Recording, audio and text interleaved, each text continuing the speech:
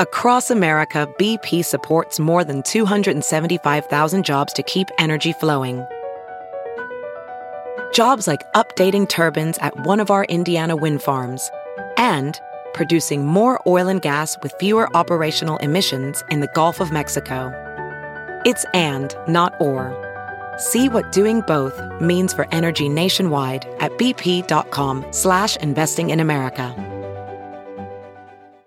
WQAD Podcast Network. The Cities with Jim Mertens, a production of WQPT, PBS for the Quad Cities region, a podcast in partnership with WQAD. What's going on in the Quad Cities? Activities, events, fun, politics, sports, local issues and opinions. And now, your host, Jim Mertens. I'm Jim Mertens, and this is The Cities. Davenport has a new school superintendent, but it's been a bit of a revolving door as of late. Dr. Art Tate left after spearheading the district's attempt to ignore Iowa rules about classroom spending. And then Dr. Robert Kabilski retired after 2 years when the state of Iowa decided he should not be the person to lead the district. Now TJ Schneckloth is the superintendent who must face part of the problem he's inherited from one predecessor and find solutions the other predecessor did not. Tell me this, you've got such a short period of time to make sure that all students are able to go to school full-time in the Davenport district. What do you still have to do to make that possible? Well, when the governor signed the piece of legislation that required all schools to provide a face-to-face option February 15th, first thing that we did, well, actually, we started the process a couple weeks before because we saw it coming. We put together return to learn teams that we had utilized during the summer: health and safety, academic standards, infrastructure, equity, and social emotional behavior health. And we completely reviewed our plans that we had, and we looked for places to where we could maximize our mitigation strategies. And as we know, that when we return face to face on the 15th, we're not going to be able to appropriately provide 6 feet social distancing, so we had to make sure that we were trying to do everything that we can in all the areas. Example, lunches. We know that we're not going to be able to get 6 feet in our lunch anymore, but we had to try and find places to space out things like that. So the first thing we had to do is put teams together, and now we're in a spot where we are reviewing our staffing patterns and things of that nature to make sure that we are ready for our students on the 15th. Now, obviously, you weren't doing it before because you had concerns. You must still have those concerns. Absolutely. There's quite a bit of concern in our community, but the fact of the matter is that this is now legislation, and so we have to be ready for it. And so there is a lot of concern in our community, and families are reaching out. They want to know, how are you going to keep my child safe? And we're doing the best that we can. One positive news is that our staff are starting to receive their first round of vaccinations, and so that's a positive. But the biggest thing that we can do is make sure that we're masking up and trying to maximize the space that we have, and we're washing our hands and cleaning our surfaces, and then try and provide the highest quality education that we can for our students. And when I talk to our teachers and students and families, there's anxiety coming back. There's also this notion, like, I'm really excited to see all of my students come back. And we're having students come back from the virtual platform as well. So we will get students in the building that haven't been in the building all year long. Now, you do know that there are studies, the CDC has said it too, is that in some ways schools are the safest places to be because of the mitigation factors that you have. It seems like bringing kids back to school is not as bad as we first thought almost a year ago. That data is pretty interesting. We meet with the health department every month. We review our data. So it'll be interesting to see if our transmission rates in the community change, because we are obviously the largest school district in the area. And so when we come back full time, when we have that large of congregations in our schools, it'll be interesting to see if that does have an impact on the transmission rates in our county. We talk about the kids, of course, but you also have staff and teachers as well. In the past, if a teacher got sick, they may be gone a day or two. With COVID-19, they could be gone 10 to 14 days. How are you ready for that, as well as your ability to find substitute and temporary teachers? Well, that is probably one of the biggest worries that we have. when we have to quarantine staff or staff are sick, those classes need to be covered. And right now we're covering them with additional staff. The administrators are covering. And so public service announcement, we need guest teachers. So if you think that you have what it takes to be a guest teacher, please get on the Davenport Schools website and apply, because we can take as much help as we can get in that area. Because you're absolutely right. That is a concern that we have as we come back. We're going to have to do our own contact tracing. And so we're going to be working our way through that as we go, but that is definitely a concern that we have. You are now the third superintendent in about 2 years. You know as well as I do in the community that you're under state mandates to do a lot of corrective measures involving budgeting, minority and special education. What is it that you're going to do that your last two predecessors either couldn't or didn't? Well, there isn't anything that right now we're working with the Department of Ed, and there isn't anything on that we're being asked to do that isn't good for kids. And so right now we are working through the plans of implementation, and we recently went and visited with the State Board of Education and got good feedback, good next steps, and we're ready to implement those things. Our staff are ready to move forward, and so basically we have our set goals and we're moving towards it. And I will tell you that is one thing that I am very passionate about. We have a wonderful district, an amazing community, great teachers and staff and students. And you know what? They deserve to have these things implemented in the right way. And that's what we're going to do.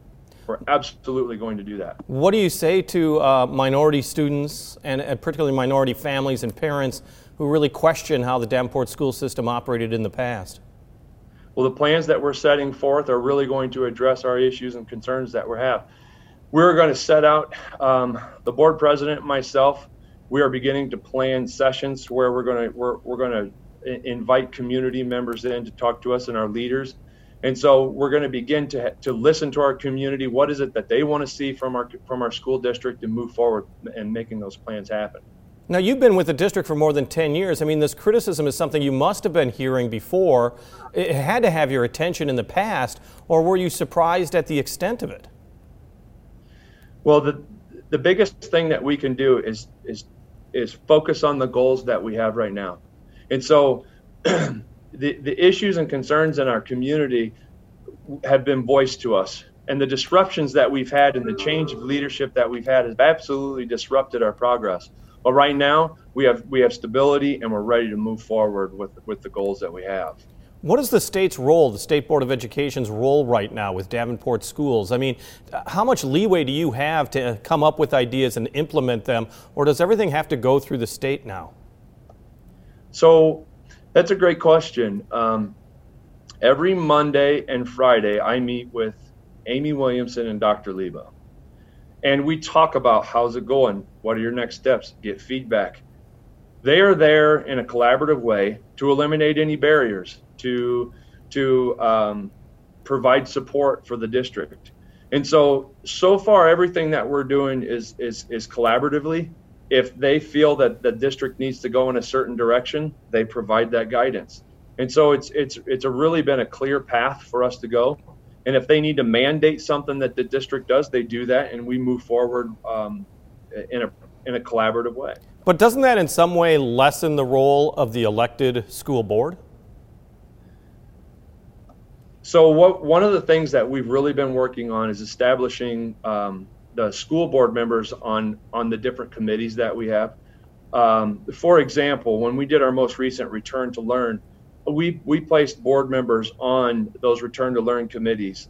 And so their input is very valuable. Our board members are wonderful members of our community, and they have great ideas on how to move our district forward.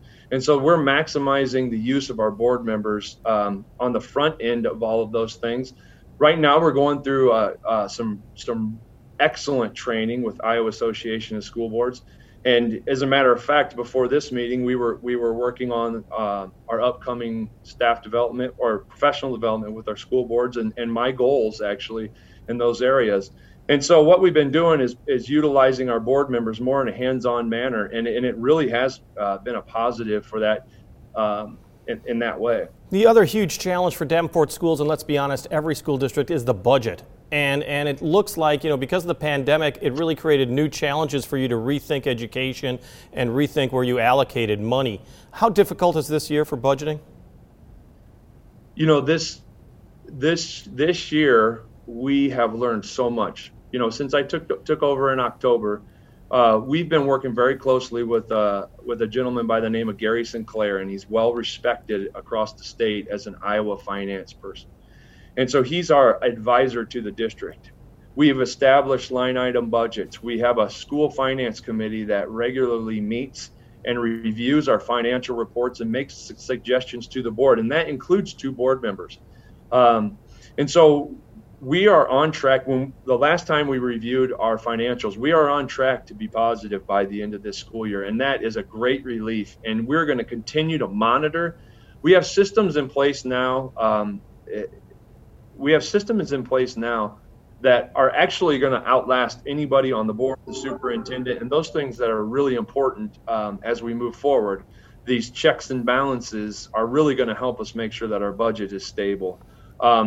In terms of the pandemic, it has made us adjust. It has made us move our resources. But there's one thing that we can do. This has been a crisis, and we are learning so much about how our students learn. Just look at the interview I'm doing today. The last time I got an opportunity to sit down with you, I had to sit in a chair and put makeup on and have the bright lights in my face, and you were excellent at it, and it caught me off guard.